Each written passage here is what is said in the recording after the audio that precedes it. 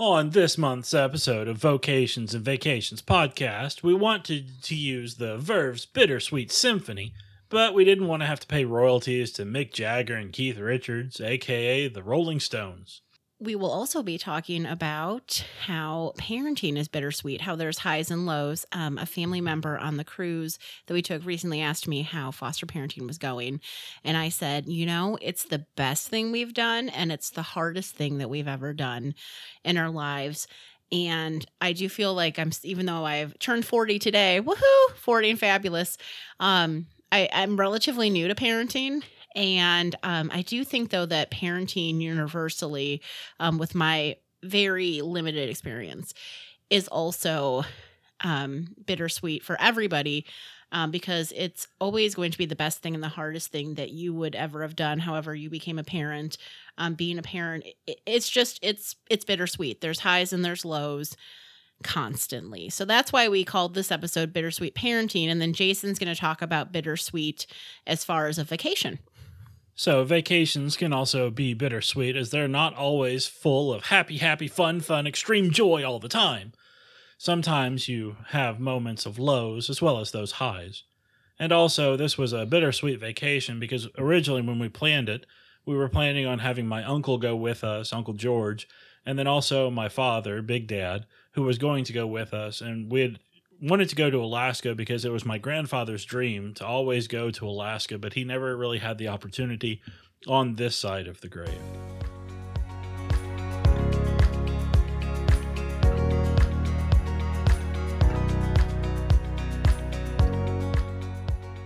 As we look at our vocation spotlight for this month, we're focusing on mothers and fathers and also their children.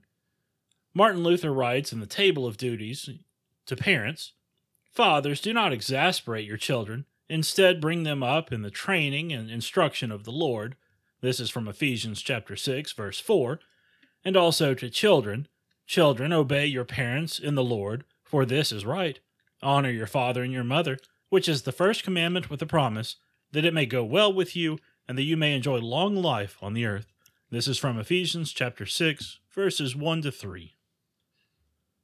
Okay. Well, as we were talking about this, and I was looking for a quote about motherhood, because I always feel that I tend to be a quote person, because I always feel that on the spot, I'm not as articulate as some people who are just natural writers and podcasters. So I follow, as you know, if you've listened to previous episodes, I'm a big fan of Jamie Finn from Foster the Family. She has a book called Foster the Family, Instagram, podcast, Facebook. She's all over the social medias, as I would say. And she had a great quote as we were nearing Mother's Day that said about motherhood that I thought was just great. She said, "Motherhood is a miracle. To me, the miracle of motherhood used to mean, yes, miraculously, but also far too simply, that our bodies could create and carry new life. But now my definition of the miracle has expanded to women stepping into other mothers' and children's stories with radical love and sacrifice. To women spending up their lives to serve children born to them and children born to another. To women living out their days to care and advocate and nurture and train and love." This is also a miracle. And so that's what I think of. I think of motherhood as a miracle, no matter which way you came to it. I came to it where we were asked at 4:00 on a Wednesday, and then by 8:30 they were there, right? Yep. And so motherhood, you're never really ready. I had a friend one time ask, I asked her, she was days from having her first baby, and I said, "Do you feel you're ready?" And she said, "You're never really ready. You just take that step and you just do it and you figure it out." And I think that's true too. I think motherhood stories, there's many individual ones, but there also is very universal ones. And so being a mother to me is a miracle. All right, looking at the father's perspective, one of my friends nearing Father's Day posted or forwarded a post from Focus on the Family. This post originally appeared on their website or on Facebook on September 20th, 2013, and it was talking with Jim Gaffigan. He's a comedian. And they posed a question to him, why so many kids? Because if you know anything about Gaffigan at the time, he had 5 kids. Gaffigan's response was, well, why not? I guess the reasons against having children always seem uninspiring and superficial. What exactly am I missing out on? Money? A few more hours of sleep? A more peaceful meal? More hair? These are nothing compared to what I get from these 5 monsters who rule my life. I believe each of my 5 children has made me a better man. So I figure I only need another 34 kids to be a pretty decent guy. And that made me laugh because we don't have 5 kids in our home. We're not licensed for that. But, we've done respite and long-term care for about 16 months. 16 months in Kansas, because we did do some of it in Montana too. And I counted, and we've done respite or long-term for 15 children in a year. And every child that we have encountered has taught us something, and we're better for it. Parenting, I do think self-care is so important and taking care of yourself.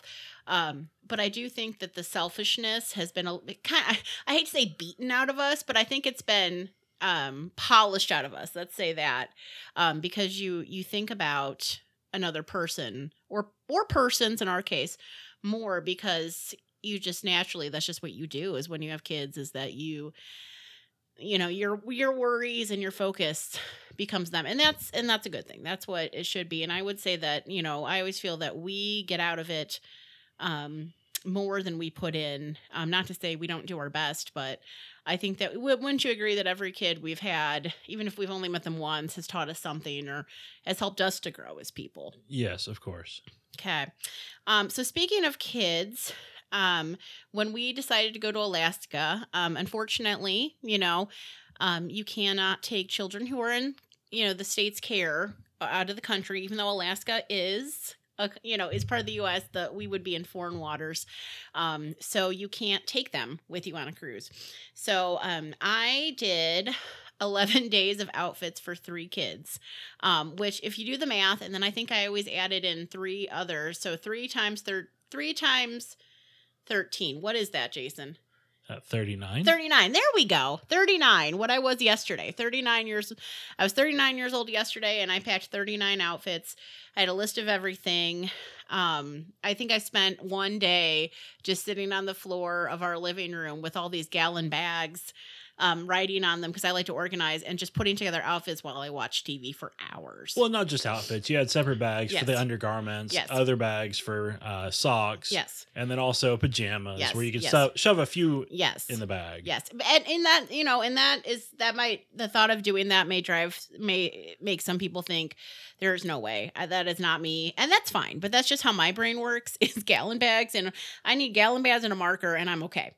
And then we also had signed the girls up for summer ball, and then just with appointments and whatever. We're so thankful our respite provider is so great and was willing to take them to the the appointments and then the games and things like that, because you would think summer wouldn't. I mean, I guess we thought summer would not be super busy, but I feel like we're almost as busy as we are during the school year. I would say more. Because we have pool time. That's right. Pool time. One of my work besties said that the key to getting kids to sleep at night is sun and chlorine, and having them just swim every day. And I think that has worked out for us, actually. Every other day for us. But that has worked out. Is we have taken that to heart. And I definitely think that pool time is necessary during the summer to get some energy out. So, speaking of the vacation, we're going to talk about Seattle. Seattle, I told Jason, we've been to Miami, which if you've listened to previous podcasts, no offense to Miamians, it's not my jam. We've cruised out of Miami, Galveston, which I never pronounced right in our 8 years together. Is it Galveston? No, Galveston. I will never probably say it right. I like Galveston because it's in Texas and the people there are very nice and it's very laid back. And I found that port to not be too hectic. I like it. But my favorite port now is Seattle. Seattle is just cool. It's just groovy. It's beautiful. I knew Washington was beautiful because we had been to Spokane. But it's just beautiful. It's cool. It's just got this great artistic vibe. I told Jason, I said, if we had family in the Pacific Northwest, and we could afford to live in Seattle area because it's one of the fastest growing places people are moving to in the Seattle area, I would do it in a heartbeat. But, I'm from the Midwest and Jason's from Texas, and we've lived away from family in the West, and that's something we want to explore again. But if I had family and friends in Seattle, I would definitely be making up excuses to go visit them. It is just cool. It's just fun. It was a fun place. I told Jason, I said it was my favorite place to fly to cruise out of. Now, Jason will talk about the port itself not being his favorite, but if I were just looking at the city itself and the surrounding areas, I would say by far I loved Seattle, and I wish we'd had more time there. Yeah, one of the things that we talked about was you can't ever really spend too much time getting ready for your vacation, getting ready to get on the cruise. And sometimes you just want to spend an extra day or two or even a week to explore the city just to take it all in. Mm-hmm. And so while we were there in Seattle, we rented a minivan so that way we could haul a lot of people with us and have easier access trying to get in and out rather than like a 12-passenger, 15-passenger van. And one of the things that caught my eye as the driver was when we were coming back from Seattle itself, Seattle proper, and heading back to the SeaTac airport area, since that was where our hotel was all of a sudden we rounded a bend in the road and Mount Rainier was just right in front of us. Mm-hmm. Beautiful, beautiful, beautiful, beautiful. Mm-hmm. And then we had to hit the brakes because traffic. Right. And I will say, to jump on that, I appreciated that Jason and Gran, Jason's mom, rented cars, because you know how I feel about shuttles. Shuttles from the airport based on my Miami experience. So having a car or cars to go get around Seattle, while pricey, I mean, it was pricey, it was great because we had the freedom to go when we wanted to go. Jason was very kind and picked everybody up from the airport, which I know was painful for him at times because it was very chaotic. But, my mom and dad knowing they had Jason was going to be there, John and Mike, my Uncle John, my brother Mike, were picked up by Jason, and that was helpful. Though they would have been fine riding the shuttle. They would have done it, but it is a lot nicer to just, after all that traveling, to have time to decompress with people in the car. So I definitely recommend doing that if you can and you're comfortable driving around. I don't know if I would have been, but I was along for the ride. We went to the famous Pike Place Market, which that itself, my mother-in-law had said, Gran, she could spend a couple of days just exploring that. It is just awesome. They sell a lot of really neat things. I was talking to a woman at the market, the actual market, and she said that very few of the vendors are hosted by people who, the booths are all people who are from the Seattle, Tacoma, Washington area. They don't want people just selling things that are not made by people from Washington. They don't want mass market things. I bought a beautiful piece of glass that was sea glass from someone, and it was by an artist who was from the area, and they will kick you out if they find out that you're not making these things and they're mass produced. Things that just tourists tend to buy that are mass produced and cheaply made. They really try to stop that. And the things that are for sale at Pike's Place Market and the actual market are from Washington and usually independent business owners. Yeah. And so one of the things that always catches the interest, catches the eye, well, you hear it and you see it, is the Pike Place Fish Market. I affectionately refer to this as the flying fish at Pike Place Market, simply because they're throwing the fish. They usually do it, especially when there's a crowd there, and if people are buying, then they keep throwing the fish, keep throwing the fish, keep throwing the fish. And one of the things I looked at was it's about 10,000 people every day during the summer tourism season head to Pike Place Market to see the Pike Place Fish Market. It's just a wonderful experience to take in, to enjoy with family and with friends. Mm-hmm. Another place that actually is right by Pike Place Market is the original Starbucks location. And, if I wasn't with a big group, I probably, we got there and I felt like Ralphie in A Christmas Story when I thought the line was here and someone's like, no, the line the line is down there, like when he went to go see Santa and it was forever. It probably would have, what I think about an hour and a half is probably how long I would have stood in line if I wanted to go in there. What do you think? And you would have. And I would have if it was just me.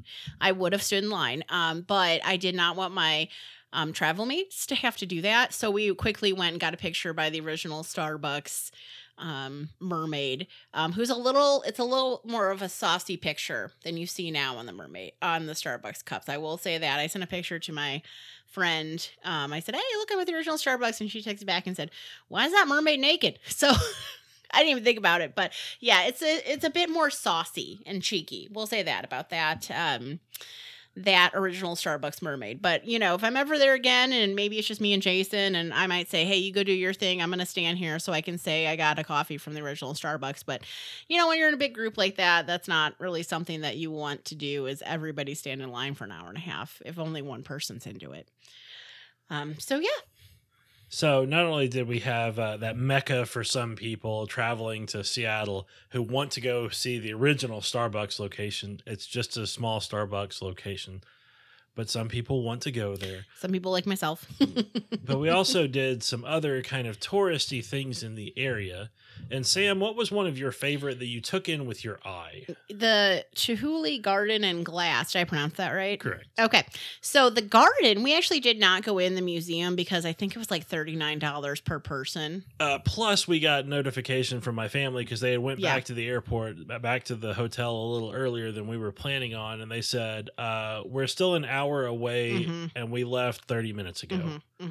And so we had to pick my parents up. And that's why I said, if we did Seattle again, I would like a couple days where we're not going to have to pick people up at the airport and we had more freedom because a lot of those things, we had to weigh, because we're in Seattle, it's beautiful, but a lot of other people are in Seattle too. And so we had to weigh and kind of gauge how long things would take us. So a lot of things we couldn't do because, we had already had prior commitments. But we hit Seattle right when I had never seen flowers this big ever. And they were just beautiful and vibrant. It's just, like I said, like I keep saying, Seattle is just beautiful. And because it's so, they have so much more moisture than where we currently live. The trees are very vibrant. The flowers, just everything. Now, I will say, bring your own water because we paid $4 for a bottle of water each. So $16. That was expensive at the garden. But it was just cool. It was beautiful. If we had had time, we would have laid in the grass, but because we knew the traffic was going to be bad getting to the airport and back to our hotel, which it was, we had to go back, but I would definitely recommend that if you have time.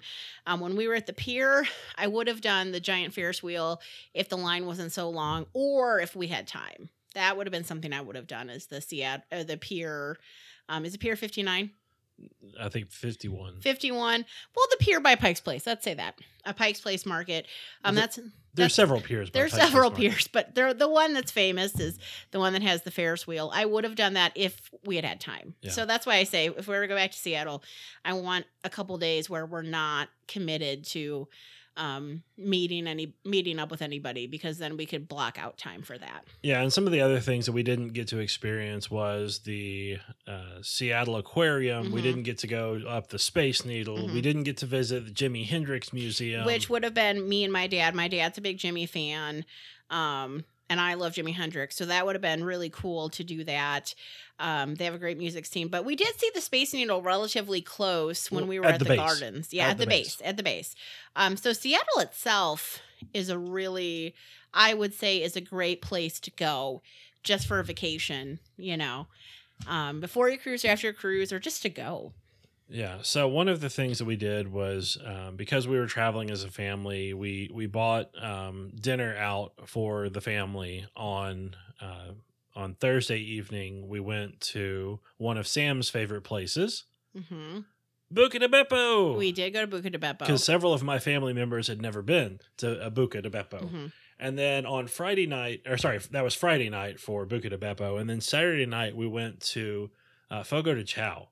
And one of the people in our party, Sam's mom, as we've talked about before, has a little bit of motion sickness problem. So she didn't want to go with us just because their plane landed and she wasn't feeling that great.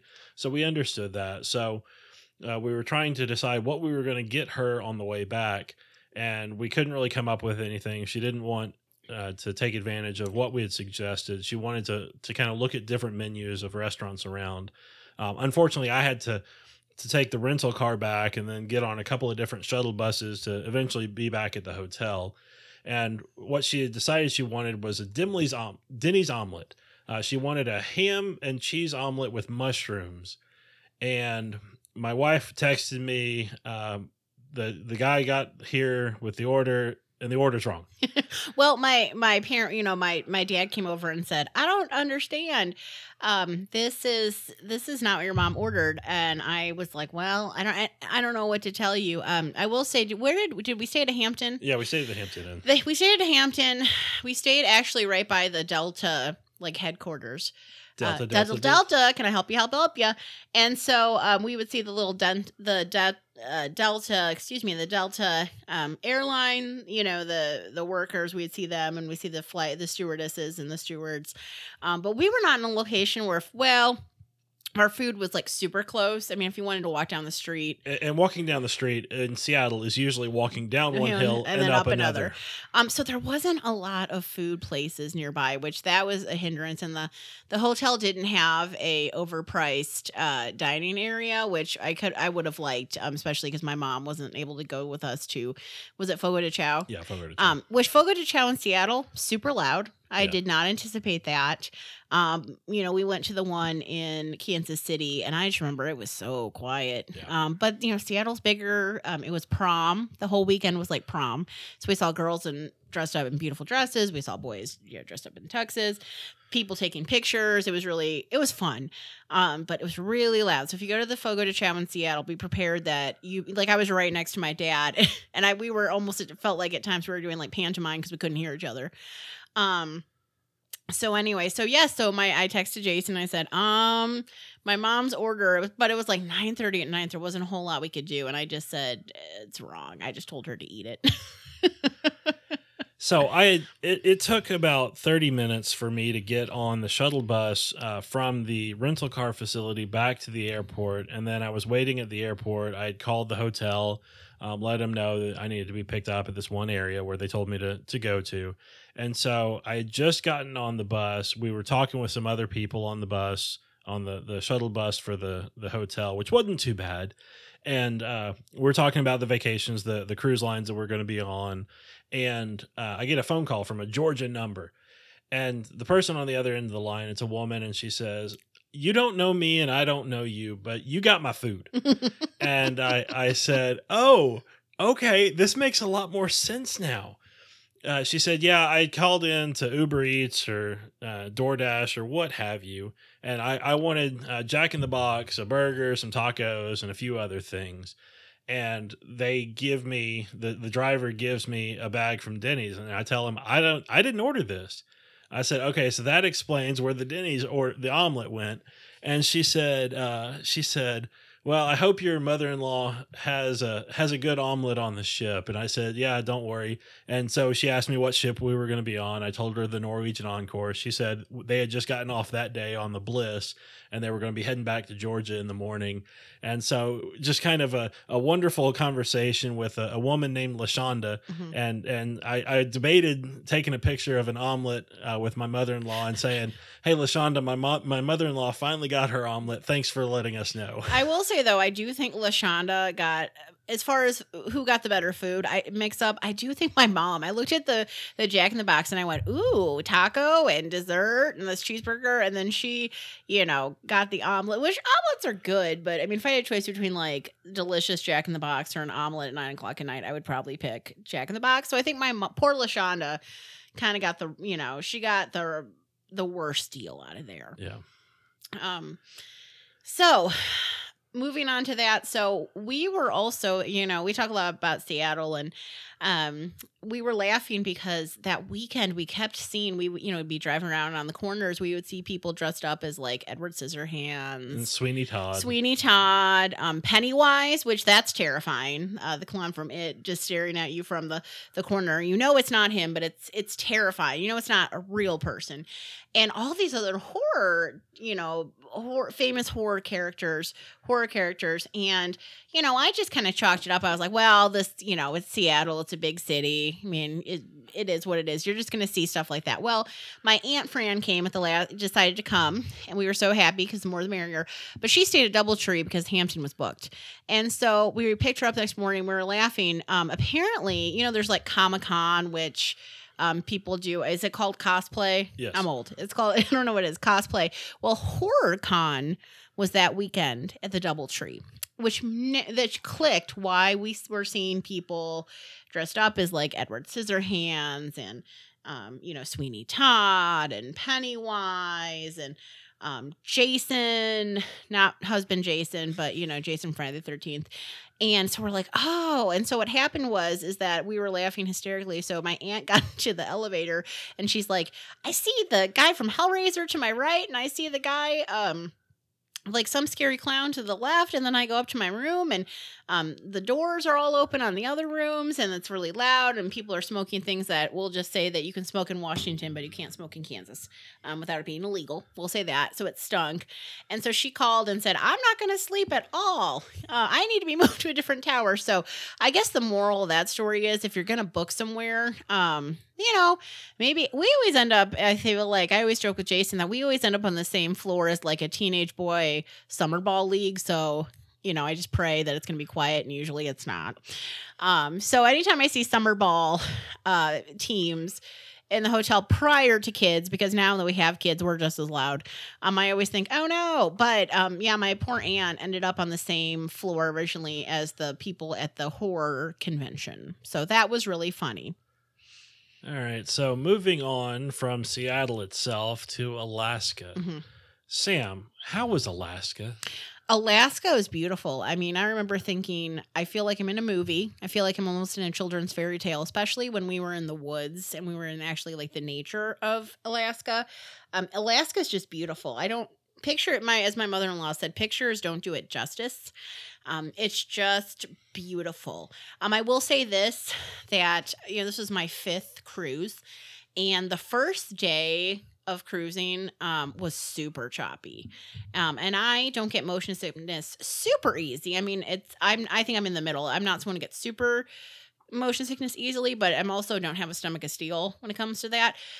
But the first day, my dad said, I was laughing. My dad said that he stood up from watching TV and he was like kind of, going back and forth, kind of like swaying. And he thought, is the ship sinking? Or not sinking? Is the ship swaying, or did I not take all my medication today? That's what he thought. But my mom and I, who both have motion sickness issues, we spent a lot of time in our room that first day because it was so choppy. I think that all the Dramamine on the ship sold out, and my aunt went into Juneau to get some. So I will warn you that this was my 5th cruise. And I had never experienced motion sickness on a cruise, but I did the first day, which that was a bummer. But I think even you and your brother were a little. Yeah, we went ahead and took some Dramamine less drowsy, just as a preventative, a precautionary measure. Mm-hmm. So I will warn you, I don't know if that was just the way it is, but according to Jason, Alaska is supposed to have very calm waters, but that did not happen. Yeah, one of the people who I looked on a couple of different websites for, as well as like Facebook, just to do some research, said, I've been to Alaska over 70 days at sea, and I've had 3 total days of really bad water. And one of the other commenters who was on a different ship that left the same day as we did everyone have bad motion sickness that day, or was it just me? And pretty much everyone was saying, no, it wasn't just you. A lot of people were complaining about being motion sick. But back to Alaska, my mom, Gran, she said one of the things that kind of stuck in her mind was go to Alaska when you are young.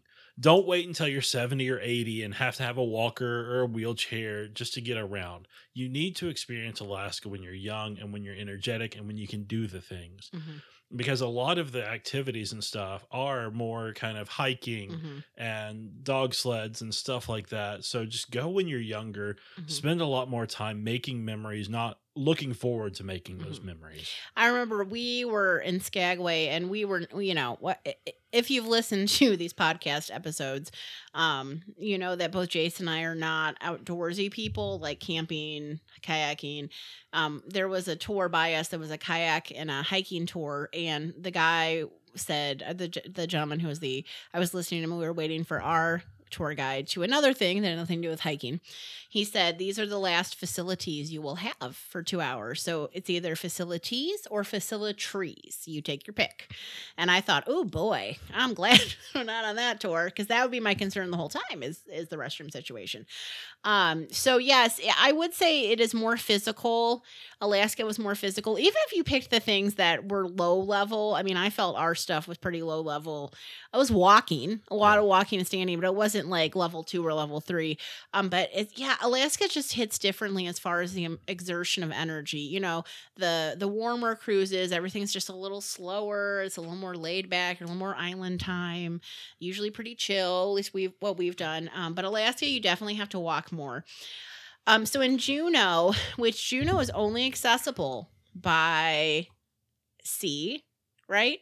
And air. And air. So there's no roads out of Juneau you can drive. You can drive around Juneau, obviously, but you can't drive out of Juneau. So that's something I thought was unique. My dad, my mom, and I were on the sled tour. We learned about the sled, Alaskan Husky sled dogs. We got to go on a tour where we were taken actually by the sled dogs, and I have great pictures of that.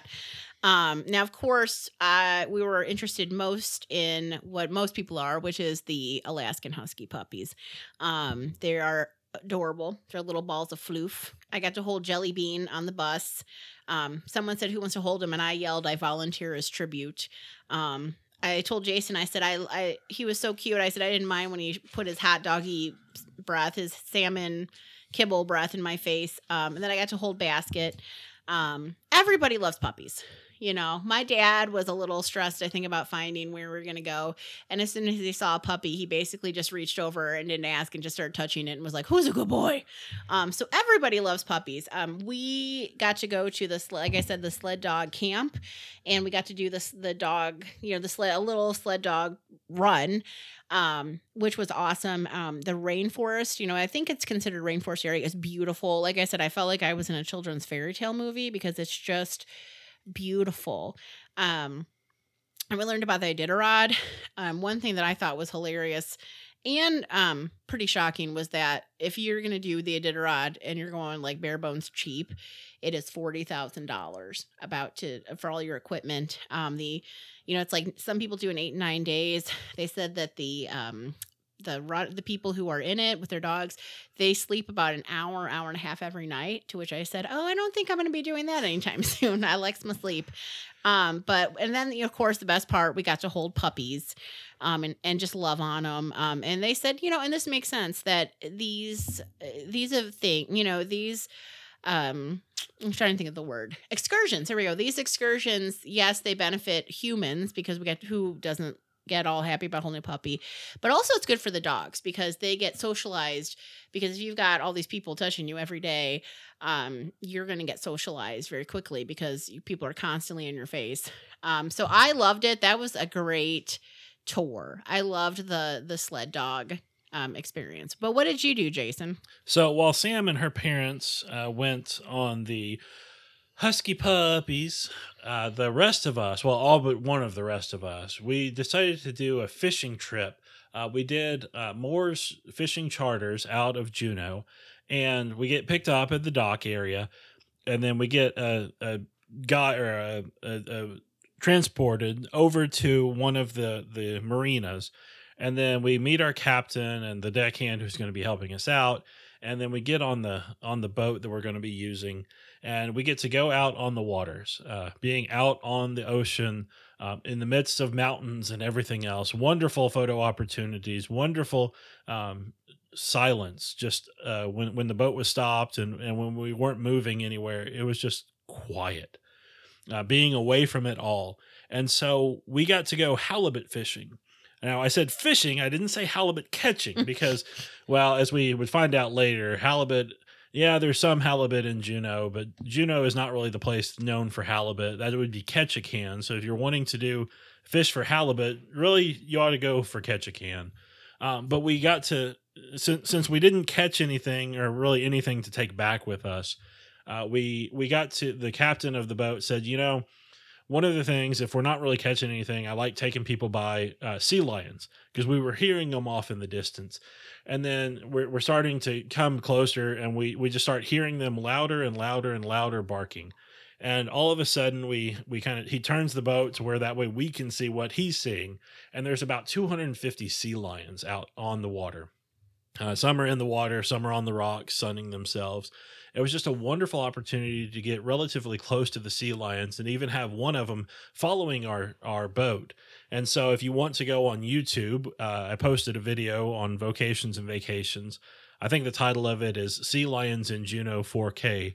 So you can see the sea lions, you can hear the sea lions and everything else. So if you want to experience what we experienced, well, you can look for Moore's Fishing Charter in Juneau. Not getting any kickback from them, but that's just who we used, and you can see the sea lions that we saw on YouTube. All right. And the next place we went was Skagway. And I'm going to talk a little bit about what we did. My mom really is into, she likes ghost stories and things like that and paranormal things. So we did the Ghost and Good Time Girls walking tour, which actually, as far as a history lesson, I thought our madame that, we had a madame who, was played by someone who was from the Red Onion Saloon. And I honestly thought she gave the best history lesson out of all of the tours that I did. I enjoyed hers the most. She talked about feral Pomeranians being a problem in Skagway, which if you ever, see me in person or want to know more about feral Pomeranians, let me know. She talked about Soapy Smith, talked about all, of course, the brothels, and really hit home about what a hard life it was for women, and more so, I would say, women who were vulnerable, who had been abandoned, and how hard it was for them. So there was some seriousness in the tour, but by far the best history lesson I got out of all, I did the sled dogs, like I just talked about. I did this tour. I did the streetcar, Skagway Original Streetcar. I did White Pass Railroad. I did Ketchikan Best by Land and Sea, but as we'll talk about, became Ketchikan's Best by Land and Land, boat malfunction. I would say I got the most history out of the Ghost and Good Time Girls walking tour. Now, that is a tour where, you're going to be walking for about, I don't know, an hour and a half, you think? Yeah. We're not like speed walking, but if you have a hard time being on your feet that long, that might not be for you. I will say, like I said, if it's called the Ghost and Good Time Girls Walking Tour, I think we can all probably figure it out that I would not recommend it for anybody under the age of 18 because it's a little saucy, a little spicy. Yeah, I think Norwegian says 16 and under shouldn't come. Yeah, right. A little bawdy, lots of laughs, but a little bawdy. I wouldn't take kids. But our madame was a lot of fun. And Jason, how did you take our madame's breath away? She was looking for a volunteer to play a dirty minor, and my wife, of course, volunteers me. And she asked me to introduce myself, and I said, well, do you want my name or do you want my title and last name? And she said, uh-oh. I said, hi, my name is Pastor Toombs. Mm-hmm. And she was speechless for about 30 seconds. She was laughing hysterically, and she's like, this job never ceases to amaze me. I've never had this happen. And we all were laughing. And even actually on the cruise ship, when we were waiting in line for a show, someone was like, hey, Pastor. So, like I said, I don't want to make light of the seriousness of what it was like for working girls in Skagway. I don't want people to think that there wasn't talk about how hard it was and the realities of it. But I will say it was a great history lesson. It was funny, a lot of laughs. Our tour guide was hilarious. But like I said, I would say 18 and older, because it is, a little saucy, a little spicy, a little cheeky.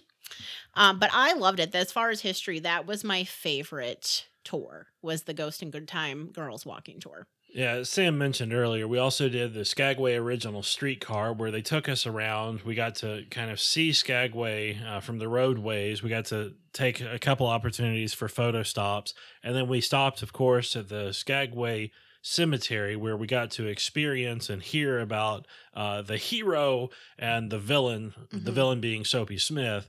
And even the hero wasn't really a good guy in the end, or originally, but as one of the tour conductors said, really it's all in the timing of things. Now, I will say with the Skagway Original Streetcar, I was laughing because we got on and I heard this woman say to her niece or granddaughter or daughter say, "These seats are not made for people with hips." The seats were very tiny. And we had to sit two to a seat. And so I sat with you, and we're both not petite people. And so I would say that was tough, I pretty much sat on you. Yeah, streetcars built in 1930s does not make for plump sized people. No, I would say no. But everyone was in good spirits, but definitely, not seats made for people who, are bigger built. And the White Pass Railroad was beautiful. Yeah, the White Pass Railroad was wonderful. If you only have one thing to do in Skagway, really make it the White Pass Railroad. It's a wonderful opportunity.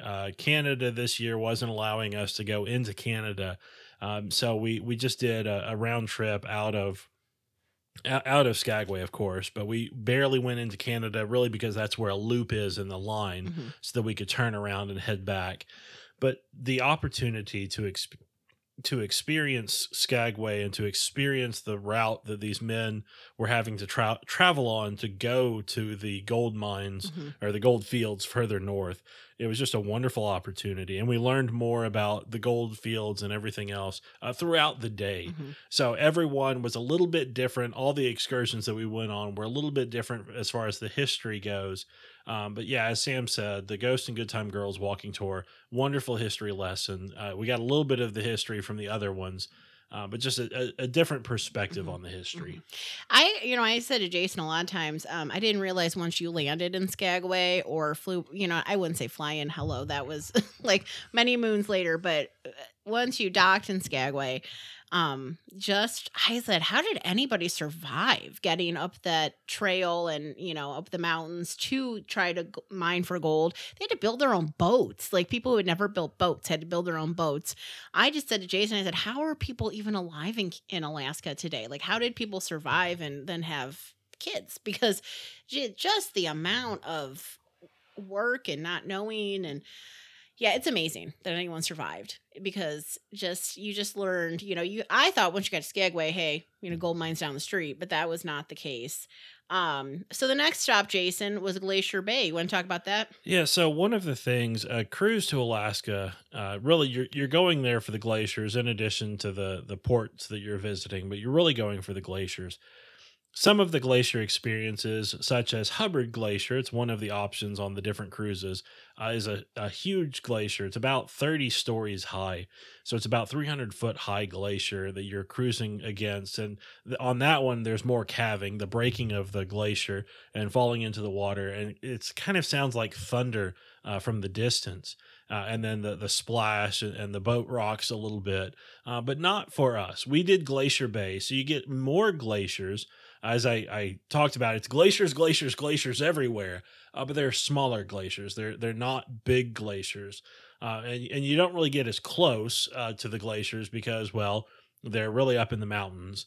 And so we had the wonderful opportunity to see glaciers, a lot of different glaciers from a distance.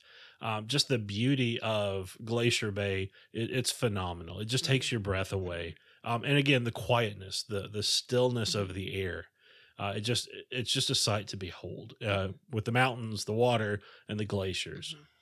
So the next place we went to was Ketchikan. Now, if you are a fan of Alaskan Bush people like I am, I was rewatching season 1, and I think I'm almost done with season 2.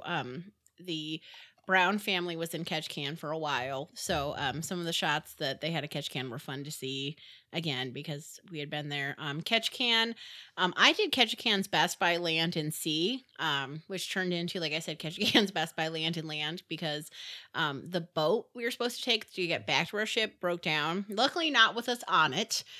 We were at the cannery. So what we did, I went with my brother-in-law, my mother-in-law, my nephew, and myself. We went.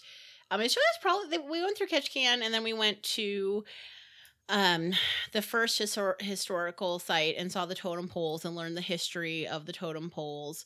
And what I will say about my favorite stop actually, as far as a port in Alaska, was Ketchikan because the open shop market was so cool. You went straight through. Now, obviously, this was great planning on Ketchikan. You basically go right into a giant like open concept shopping center, and you can buy all your touristy things there, all your mementos.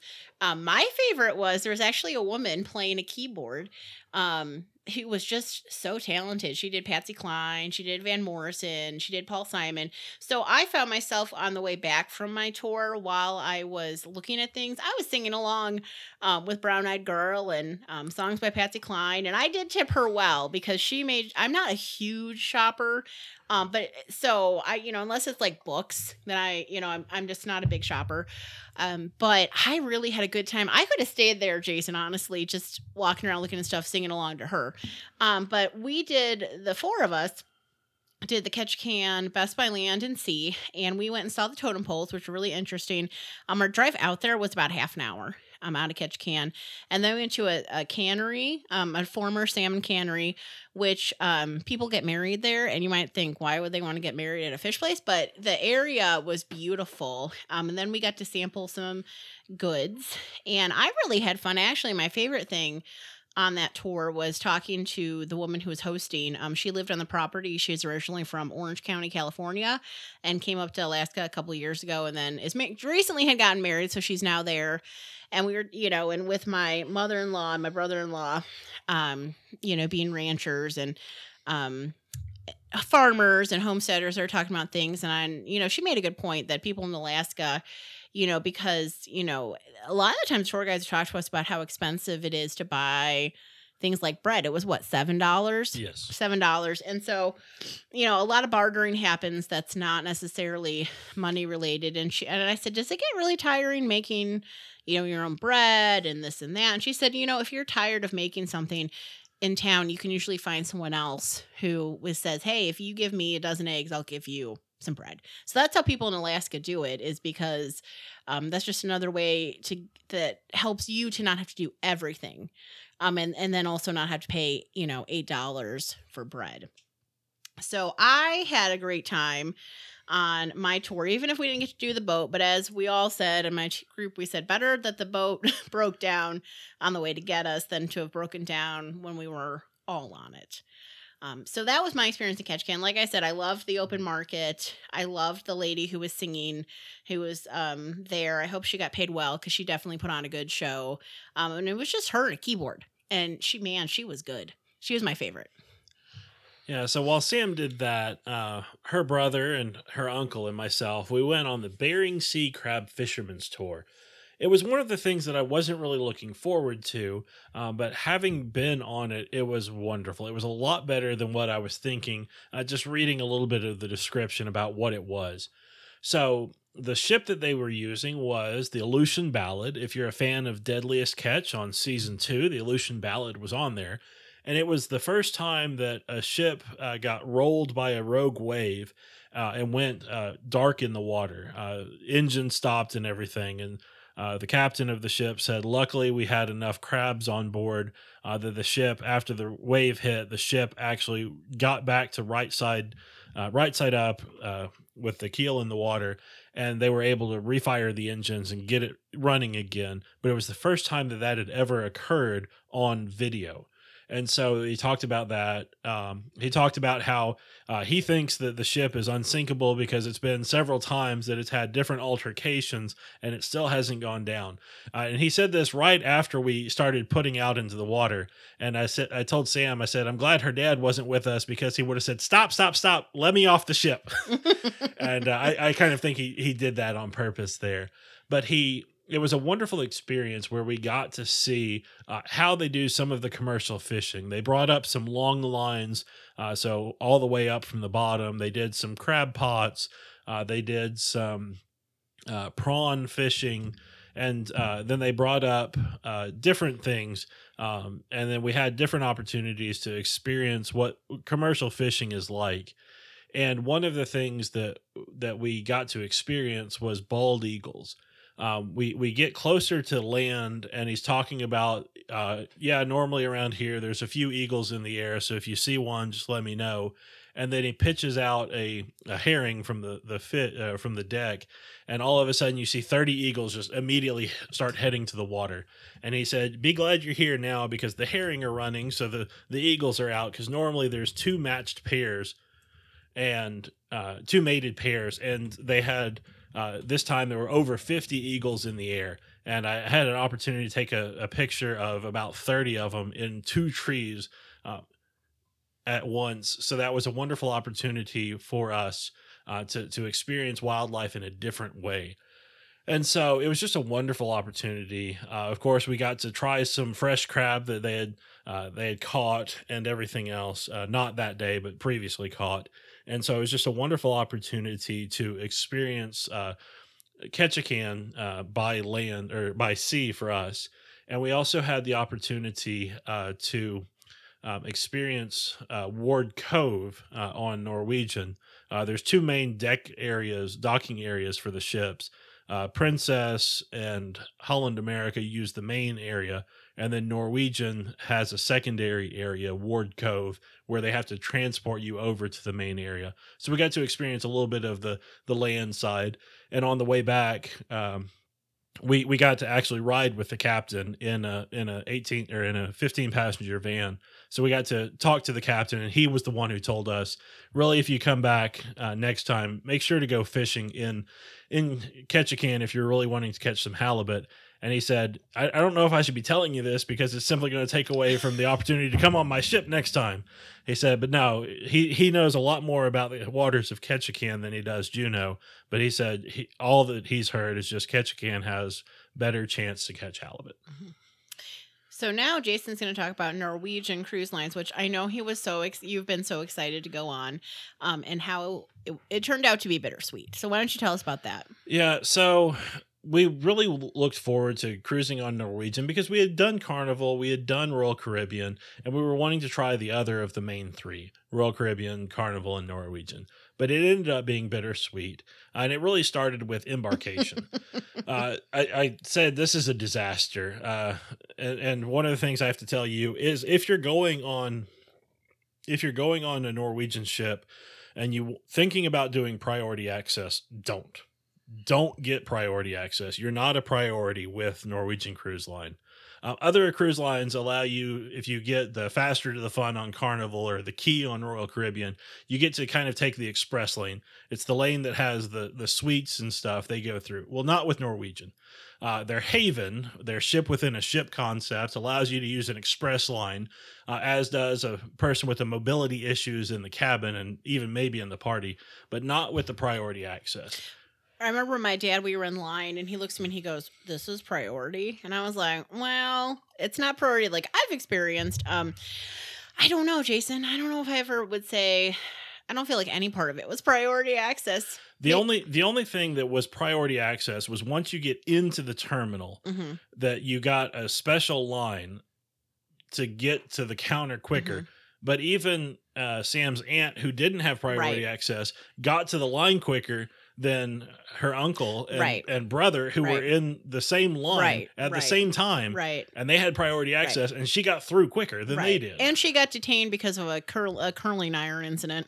So she even got detained for a while, and she did not get the priority access because she had booked later, and she beat all of us. So yeah, I would not pay money for that.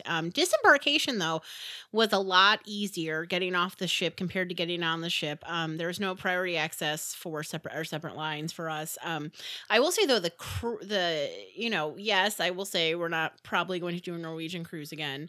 But the staff was phenomenal. I can't say enough nice things about the staff and the servers and housekeeping, and everyone was so kind and friendly. So the people themselves, like who actually were on the ship, fabulous. But just the things like the people making decisions on how they're going to do embarkation should look at it more closely, because like my dad had said, where he goes, I don't understand how this is priority, and Jason's like, I don't either, right? Yeah, and I mean, as far as kind of the ship itself goes, there was a lot of things that I complained about to my family. Why would you have guest services near one of the main areas that you're using, especially for karaoke and sing-alongs and stuff like that?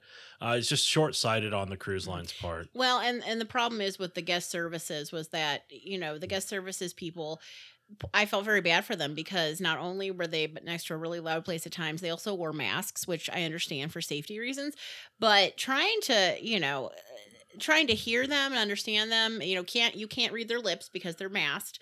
And so you don't have that help. And then the noise just made it really hard. So if you have any, even if you don't have auditory issues, it still was super loud. So yeah, that I didn't understand that. I've seen on other cruise ships, guest services is usually in its own little corner where you can hear, but I don't know why Norwegian built it like that. No, not sure myself. But to our cabin, we had a club balcony, formerly called mini suites, on Norwegian. We had an oversized balcony, an extra large balcony. And that was amazing. Just the amount of balcony space we had. We had more balcony space on this particular ship. It was narrower but deeper than the cruise that we took to out of Miami in a suite. And so we had a lot of space on the balcony, but Sam. So I'm a balcony person. I love the balcony. Definitely did not spend nearly as much time on the balcony as I had prior with going to Mexico and the Bahamas, because obviously it's a lot colder. And something else I didn't realize is it is a lot windier in Alaska on the waters. And so there's this great photo Jason took of the 4 Zons of myself and my mom and my dad and my brother. And I mean, in the picture, our hair's all like flying around, and we got the picture and then immediately got in because it was so windy, the stuff, everything's shaking, the chairs are shaking, the tables are shaking. On Glacier Bay Day, it was really windy and cold, and there's a great picture of me. I'm drinking champagne, or as my dad says, champagne, and with a hat, gloves, jeans, windbreaker, and sunglasses, because it was cold and sunny. So I was all dressed up in like almost winter gear outside on the balcony. So definitely I recommend getting a balcony still, but just know you're probably not going to spend as much time out there because of how cold it is. One of the sweet things about Norwegian Cruise Lines is they have different packages. Sometimes they have a pick 2, but on our particular sailing, it was I'll pick all 5. And the 5 picks that you get is 250 minutes of internet access, 2 nights of specialty dining package, the drink package, and we upgraded because, well, some of the liquors that we prefer to have were included in the premium plus beverage package. And then they also have a shore excursion credit and then kids sail free that we didn't have the advantage to take on this particular cruise. But we did put the drink package and dining package to good use. So one of the things we talked about previously on the podcast was if you have a drink package, use it. If you don't like a drink, well, you simply just get another one after a little while. But be aware that the cruise line, Norwegian Cruise Line, charges you different taxes while in port at Alaska as well as in Canada. And in Victoria, especially, when you get into the port itself, the cruise lines are only allowed to have 1 drink establishment per deck while in port. So you have to make sure to get your drinks early or make sure you're at that particular bar that's open at the time. Something that was good, but bittersweet, I would say, was the Beatles. Not the show itself. I actually got a little emotional when I watch the Beatles show because my parents are children of the 60s and they're Beatles fans. And so the Beatles, the men who play John, Paul, George, and Ringo. Did I mention Ringo? No. Yes, John. you did it now. Now, okay. So you know John Lennon, Paul McCartney, George Harrison, and Ringo Starr. If you ever need that for trivia, the men who played them were phenomenal. Particularly, the man who played John Lennon. I mean, you would think it was John Lennon. So hearing those songs from my childhood, I mean, I got a little choked up. But the problem with the Cavern Club is it's tiny, and I'm a Zon. I like a good game plan. I went to guest services specifically to ask, like, what time should I get there? And they said the doors open up, like a half? 7:30. Yeah, so. And be there at 7:15. Yes, mistake. We got there at 7. Yeah, we got there at 7, and my parents and my aunt and uncle and my brother could get seats in the very far back, and only my parents could see. And so we decided to not stay at the Cavern Club because I asked, and the Beatles had a show in the main theater, which then again, I got there 25 minutes early with my dad. My dad and I had to go almost like to the 4th row in the front and then save seats because it was so packed. Probably by people like myself who didn't want to stay and just, hear it, but have to look at a wall the whole time. So the Beatles, that group of impressionists, man, they put on a great Beatles show. It was great. But when we walked by a woman who was like right in the prime front seat, I just said to her, I said, hey, I'm just curious, like, what time did you get here? And she said she was there an hour, like lined up before the doors opened. So just know if you're like, hey, Beatles show, everybody else wants to go to the Beatles show. So your choices are to go to the Cavern Club an hour early, which maybe you're fine with. Or do the main theater. But then again, if you want good seats, this was the only show, Jason, I've seen in my career, quote unquote, of cruising that I saw where they had a rope and they actually were blocking people off because every seat was full in the main theater for this literally 45-minute Beatles show. I had never seen that. Usually there's spaces between you, but not in this one. So the main theater, Jason, talk a little bit about that. I loved the Beatles show though. That probably isn't like the main show. I feel like they highlight on Norwegian Encore. They highlight The Choir of Man, which we didn't see, just didn't work out, and then Kinky Boots, which I did see, which is another show. Fun, definitely not for kids. And they really highlight those two. And the Beatles, I don't feel they highlight as much, but honestly, that was my favorite. Was the Beatles. Yeah, one of the problems on a ship so large, again, this is just the lack of kind of foresight or the lack of utilizing space. The main theater was tiny, especially tiny compared to other ships that we've been on. You have to get there super early. Right now, they're not doing reservations due to COVID, but you do have to stand in a packed line. One of the things that I kind of commented on with my family was, in my opinion, Norwegian wastes so much space by having all these different venues for food. I think there was about 20 to 25 different food eatery areas, but they're wasted during the day because a lot of them are only open for dinner, and they're not utilizing those spaces for different activities, be it trivia, contests, painting, just different things like that. They're not using these spaces to their advantage. And having small areas for the entertainment was, in my opinion, a terrible thing. Mm-hmm. And then, Jason, what did you think of the dining? The dining, it was underwhelming to me. Mm-hmm. The problem was there's always going to be hits and misses at each meal. There were only 2 things that kind of were borderline outstanding on the cruise ship. One of them was a flourless chocolate cake in the buffet of all places. And then the other thing was in the main dining room one of the nights, they had a Hawaiian glazed pork belly. That was one of the best things that I ate on the ship. We did the specialty dining. We took the family out to Food Republic, which is kind of tapas style. But the food there was underwhelming. And then we went to Ocean Blue, the seafood place. Sam's uncle was complaining they don't have crab. We're in Alaska and they don't have crab on the menu. I think my family called Ocean Blue Ocean Blah.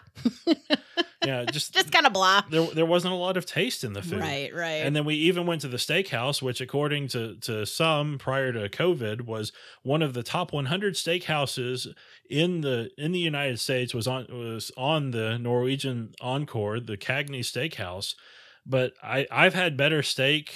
Unfortunately, I've had better steak in the main dining room on Carnival and Norwegian and Royal Caribbean compared to Norwegian in their signature steakhouse. I will say though that the Indian food and the buffet, outstanding. My aunt was like, "This is really good." I did love the Indian food. I hit that a lot. But you're not a fan of curry and a lot of the traditional regional dishes that were there, because obviously India is a giant country, and what's northern, in the north it may not be in the south, and so it's like America, different food, different regions. But I did like that. But yeah, I wasn't super impressed with the specialty dining. But it was fun to try. But in my family's we're not like the most, we have to have a certain amount of spice or anything. We're from the Midwest. We're kind of that stereotype of meat and potatoes and salt and pepper. But yeah, I wasn't super pumped about the food. It was good. It just wasn't like, it was no almond crusted brie, right? Yes. No almond crusted fried brie on the Royal Caribbean ship on the New Year's Eve night. Right. So, so the last thing, there were elements that were sweet, but there was a lot of bittersweetness on the ship itself. Well, and like we said, to wrap it up about Alaska, is that we 100% would want to go to Alaska again. I would prefer to go in Royal Caribbean because Alaska itself is just amazing. Yeah, so this one was just a round trip out of Seattle, but next time we're planning on going on a northbound, southbound, and spending some time in Denali National Park, getting to experience Fairbanks and Anchorage and a few other places. So just having a more land-centric portion before or after getting on the cruise itself. So yes, go to Alaska. Just, find out which, what cruise line works for you. And for us, unfortunately, Norwegian is not one that we will be revisiting. For a while. That's right. Okay, what's our fun fact, Jason? So you're going to learn something with each episode. It might be what we want to impart. Or it might not. But you're going to learn something because we continue to learn in life. Sam, how many hearts does an octopus have? I feel like I'm going to say, I want to say 8, but I think I'm going to say 1. Well, it's hearts, so it can't be 1. That's true. 2? Close. Okay. 3. Okay, why? An octopus has 3 hearts. Why? Because they do. Oh, okay, but there's no reason you're giving me? Well, I'm not giving you the reason. I was just asking a question. Okay. How many hearts does an octopus have? Okay. One of the other podcasts, Fantastic Cruising, Matt at Fantastic Cruising, he was talking about this. He's his day job, his everyday job, is at an aquarium, and he was saying that before Finding Nemo came out, it was a wonderful question to ask, but after that, a lot of kids know because of Finding Nemo and Finding Dory. So an octopus has 3 hearts. This was reiterated to us on the Bering Sea Crab Fisherman's Tour because they brought up an octopus and they talked about how the octopus, or the octopi, since there's more than just one, they know where the crab pots are. They know where the krill pots are, or not the krill pots, the prawn pots. So they go back to these same places over and over. So they'll take the fish or the octopus that they catch, and then they'll take them 10 miles away, drop them in the water, and less than a week later, they'll be back in the same spot. So they'll take them and do it all over again because the octopus, they're smart enough that they know exactly where they need to go to get the things they want. Interesting.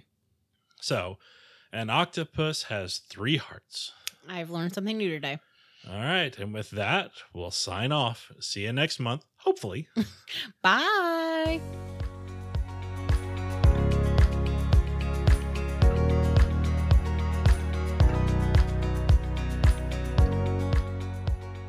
Thank you for listening to today's episode of Vocations and Vacations podcast. We hope that you enjoyed the show. If you want to find out more about Vocations and Vacations, please make sure to visit our website at www.vocationsandvacations.com. You can book your next travel arrangements with us. We specialize in family vacations and religious travel, especially the Holy Land and the birthplace of the Reformation, Germany.